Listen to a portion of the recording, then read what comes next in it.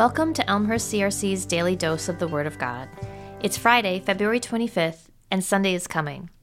This is Rebecca Wilson, and I serve as Discipleship Coordinator. This morning I'll be reading from Psalm 99.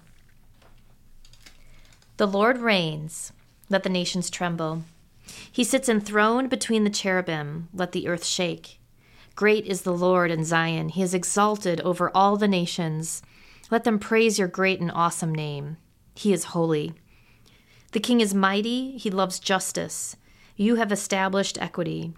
In Jacob you have done what is just and right. Exalt the Lord our God and worship at his footstool. He is holy. Moses and Aaron were among his priests. Samuel was among those who called on his name. They called on the Lord and he answered them. He spoke to them from the pillar of cloud. They kept his statutes and the decrees he gave them. Lord our God, you answered them. You were to Israel a forgiving God, though you punished their misdeeds. Exalt the Lord our God and worship at his holy mountain, for the Lord our God is holy. As I record this, the world around us is in chaos. Nations are invading other nations, impacting its citizens and neighboring countries.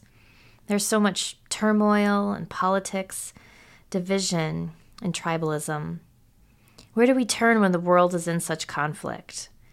And not only the world, but maybe it's conflict in your own family, at your workplace, or at church. Where do we turn when relationships are broken and we see the effects of sin ravage our lives?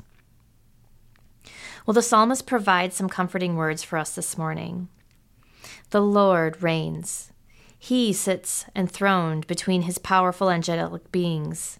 Great is our King. He is mighty.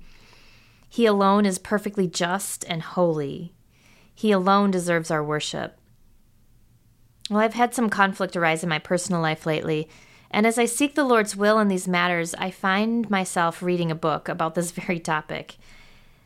In it, it says, instead of dwelling on the conflict or stewing on what the right thing is to do, the author encourages the reader to praise the Lord.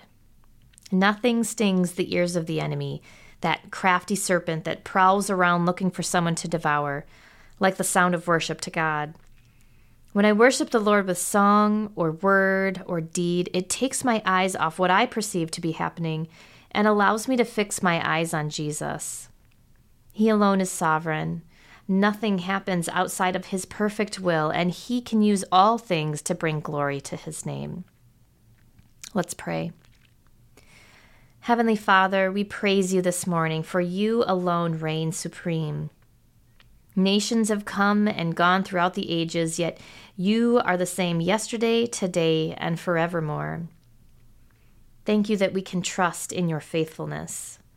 Thank you that we can rest in you even in the midst of so much unrest. Help us when we lose sight of you or your goodness and try to take control ourselves. Show us a more excellent way. We love you and we trust you, Father. In your name we pray. Amen.